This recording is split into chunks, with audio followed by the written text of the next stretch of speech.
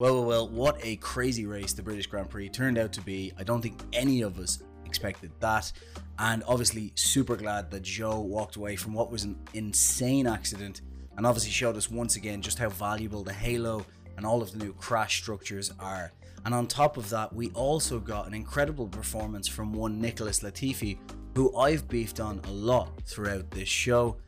And that leads us to our predictions for the Austrian Grand Prix. So like I said, well done to Latifi, who's in last place.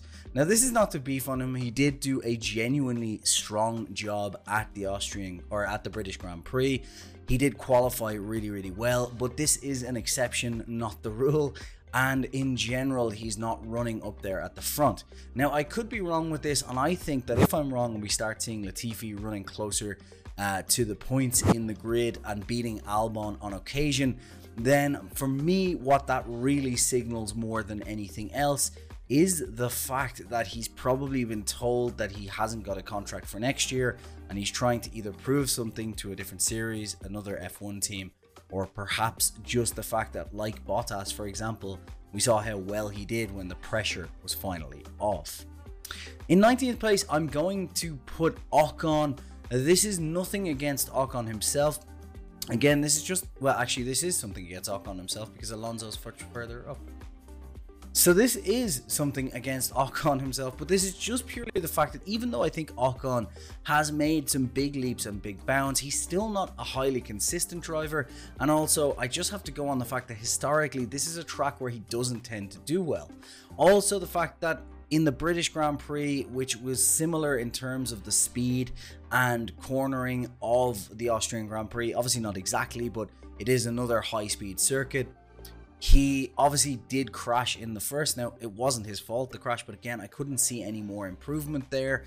And also, I didn't get to really see, apart from Alonso's side of the garage, how good that Alpine was after some of its upgrades. Therefore, I guess Ocon at the moment is down in P19 for me because that's just where he is. In P18, I'm going to put Yuki Tsunoda. This is another situation where I don't want to beef on Yuki Tsunoda, but unfortunately, he just hasn't been performing well in that car over the last two races. Same with Gasly, to be honest. And again, I don't think this is something that's in their control. I think this is definitely more to do with that car. Although that strange pirouette from the two of them at the British Grand Prix was pretty bizarre. It was an out of character mistake for this year's Yuki Tsunoda. If that happened last year, I think it would have been very much what the hell is going on with Yuki Tsunoda conversation. Again, him and Gasly have been doing incredibly well this year, but the car is letting them down. And from what I've heard, they're not going to be bringing upgrades to the next Grand Prix. It's going to be looking like closer to the after the summer break. And that's a big issue because all of the other teams, or most of them, apart from Haas, have bought brake upgrades. And to be honest, I think it's a case now where they had the British Grand Prix to test them and get data. And I think they're all going to be kind of moving ahead in between. With that being said, in P17, I'm putting Lance Stroll. Now, even though there has been upgrades to the Aston Martin, this is another track that he doesn't go particularly well at. He's also not very consistent, and it's very hard to game where Stroll is, to be honest, because he just has races where he does great and then has races where he's absolutely nowhere, even though Vettel is in the points.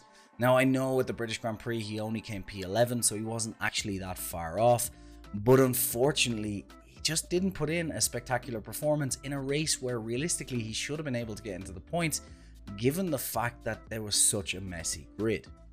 Now, this makes me, before I go on to P16, point out something that has made this year very difficult and shows, I think, that the 2022 regs work. And that is the simple fact that it's so difficult to pick the order outside of, say, the top 6 or 7, given how close the midfield has gotten and given how track specific it is with these cars. On top of that, you add in the fact that they're bringing massive upgrades every weekend. It has made this job very difficult. In P16, I'm going to put Alexander Albon, and that is due to the fact that I think it will take Williams a couple of races to get to grasps with that upgrade package that they've brought. To be honest, it did look promising until qualifying, and there were hints of where I could see some of the lap data and section times where they kind of, you could tell that this upgrade was better than Latifi's, But then it all unraveled, and I think it's going to take them another 1 to 2 races for them to really understand that data and kind of get the car in the right setup window. Now Albon as well, he has gone well at this track apart from pipping Lewis Hamilton a couple of times, but I don't think they're going to come back and straight away just be on it this weekend. I think it's going to take them a little bit more time than that. So I'm putting Albon in 16th. In P15, I'm going to put Pierre Gasly. And I'm not going to talk about this too much because I've already kind of talked about it with the Tsunoda one. Again, this is nothing to say about his driving skill. I think he's been absolutely on it. And I think as much as I'm not a Gasly fan, if I'm honest, I do think we're going to see him get a better drive at some point because it is deserved, and hopefully so. In P14, I'm going to put Magnussen, and this is not to take anything away from Magnussen's absolutely incredible British Grand Prix, to say a lot of Schumacher, which we'll talk about in a little while. But I think, obviously, I said this before the British Grand Prix, and this is the fact that they're not bringing upgrades until Hungary, so they're still working on the same package they've had since Bahrain, which makes last week's result even more incredible in my opinion, and also the qualifying result of Canada even more incredible. However, I think the problem they're going to have this week is while some teams went backwards with their upgrades, they obviously brought these big upgrades for a reason, and it does take some time, especially for the teams with lower budgets who maybe don't have the technical know-how like the types of Red Bull, Ferrari, Mercedes do go backwards a little bit when they bring these upgrades, and it does take them a little while to get into the setup window. Now, keeping in mind they have a week to look at their data and kind of figure things out and go to what is honestly quite a similar track just in terms of downforce levels and so on. I think that's going to put a lot of teams ahead. I think that's going to send Magnussen and Schumacher unfortunately further down, but I think, you know, they've only got a couple of races to go until they're at Hungary. In P13, I am going to put Guan Yu Zhou, and this is, or Zhou Guan Yu, sorry. This isn't, again, anything to do with really him, even though Bottas is further up. But I think it's safe to say he's probably going to be coming back from that crash a little, you know, surely it's going to take a little bit of time for him to get back on it.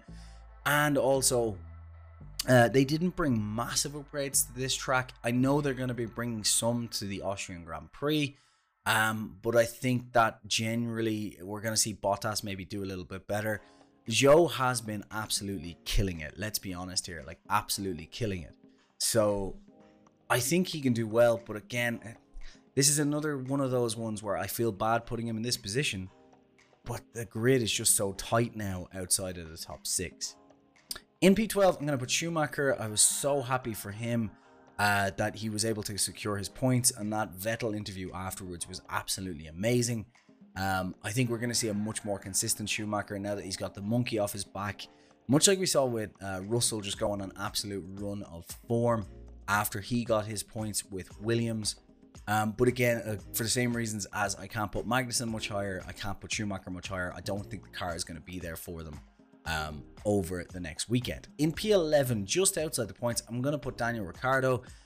Just given the fact that Norris got so high up and only just lost out a place to Alonso in the last laps after the safety car, Ricciardo still just isn't at home with that car, and I don't see him making massive progress between the British Grand Prix and the Austrian Grand Prix.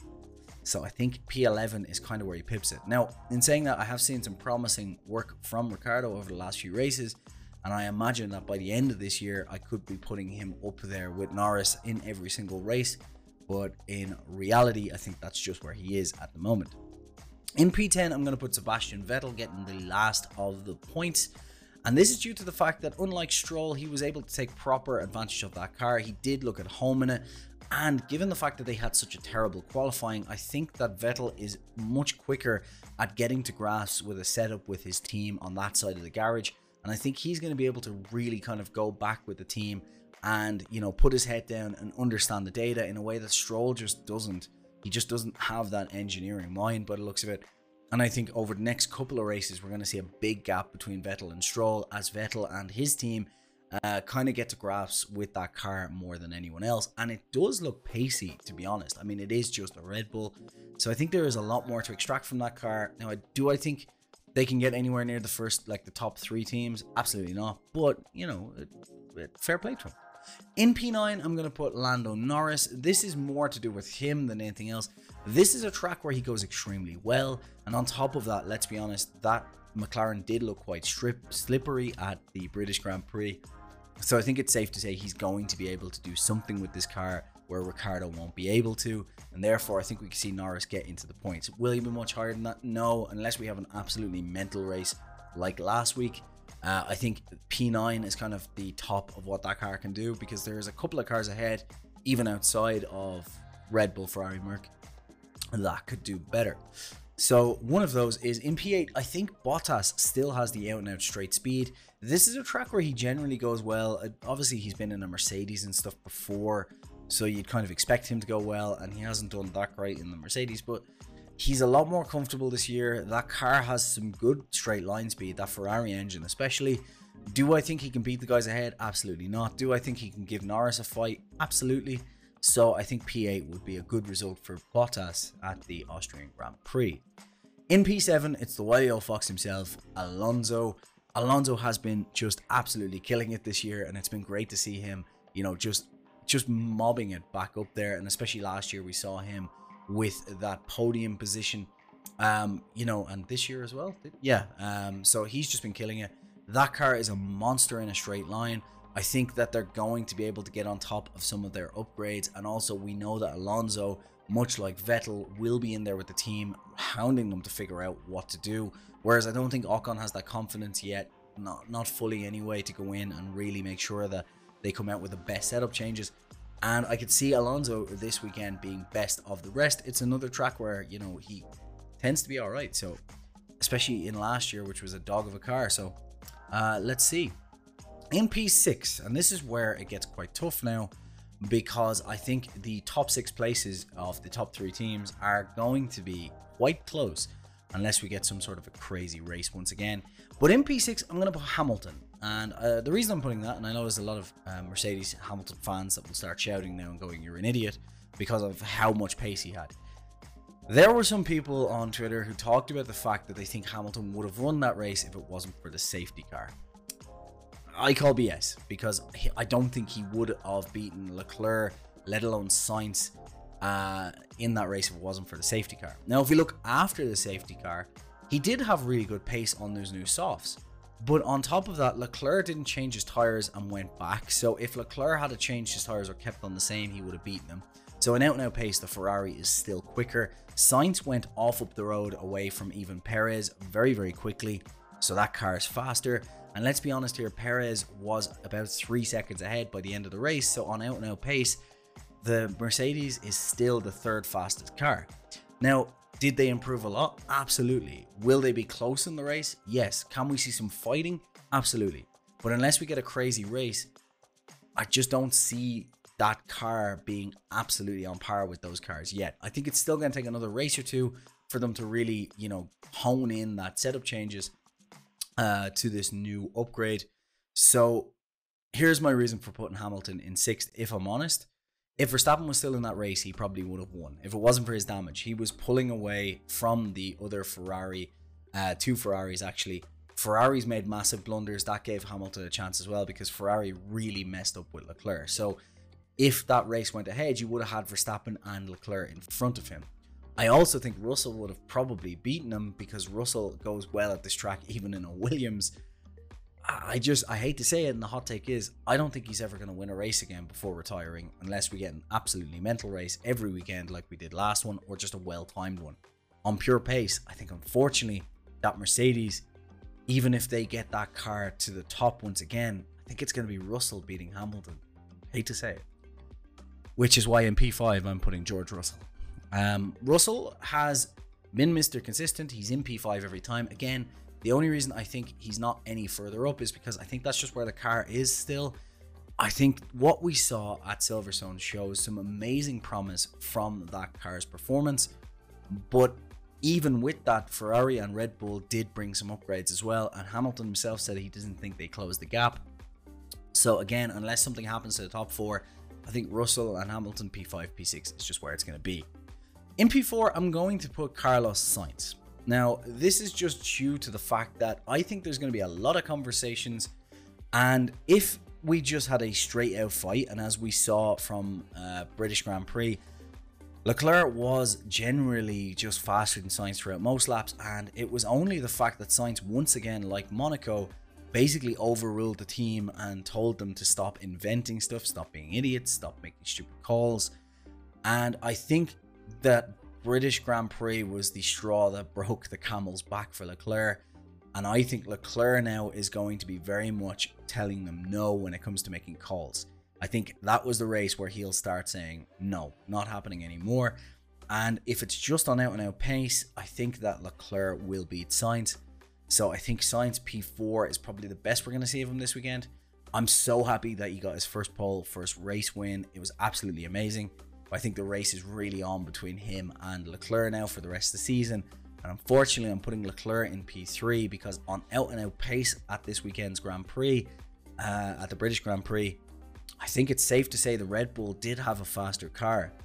And if it wasn't for the contact of Perez and obviously the flat tire that then caused serious damage on the underfloor for Verstappen, they were just the faster car. And I don't see that changing over the course of this week, especially going to the Red Bull's home Grand Prix. Which means that I'm putting Perez, unfortunately, in second place. I think if it wasn't for the fact that Verstappen had all that damage, if it had been a likewise situation here, Verstappen would have been ahead at this Grand Prix. Verstappen's just on it at the minute. I mean, a P7 in that piece of junk destroyed car that he had was amazing. And given the fact that Verstappen dominated these races last year, this is a track he goes well at. So I'm putting Verstappen P1, Perez P2. I think it's a solid result. Can I just say as well that when it comes to this title fight, it is nowhere near over. We are not even, sorry, this is the halfway point that we're going to this weekend. And it's safe to say that if Verstappen has a few more blunders, issues, anything like that, Perez is right there being consistent. And it's very reminiscent of Vettel versus, say, Alonso in 2010, where he didn't lead the race, or he didn't lead the championship for any of it. And then at the final race, just the fact that he had kept consistent put him in that fight. So I think it's gonna be a good one. I genuinely, as much as, you know, obviously you're probably aware I'm a Red Bull fan, I would genuinely love to see Mercedes fix their setup and be wrong and get back in it, because having that three-way fight at the British Grand Prix was absolutely spectacular. And more of that, please. But please not with, you know, cars and the barriers. We have been sitting away planning stuff, so make sure you like and subscribe if you enjoyed this video, and thank you so much for watching. There is some videos up next that you can watch along with the full list of predictions.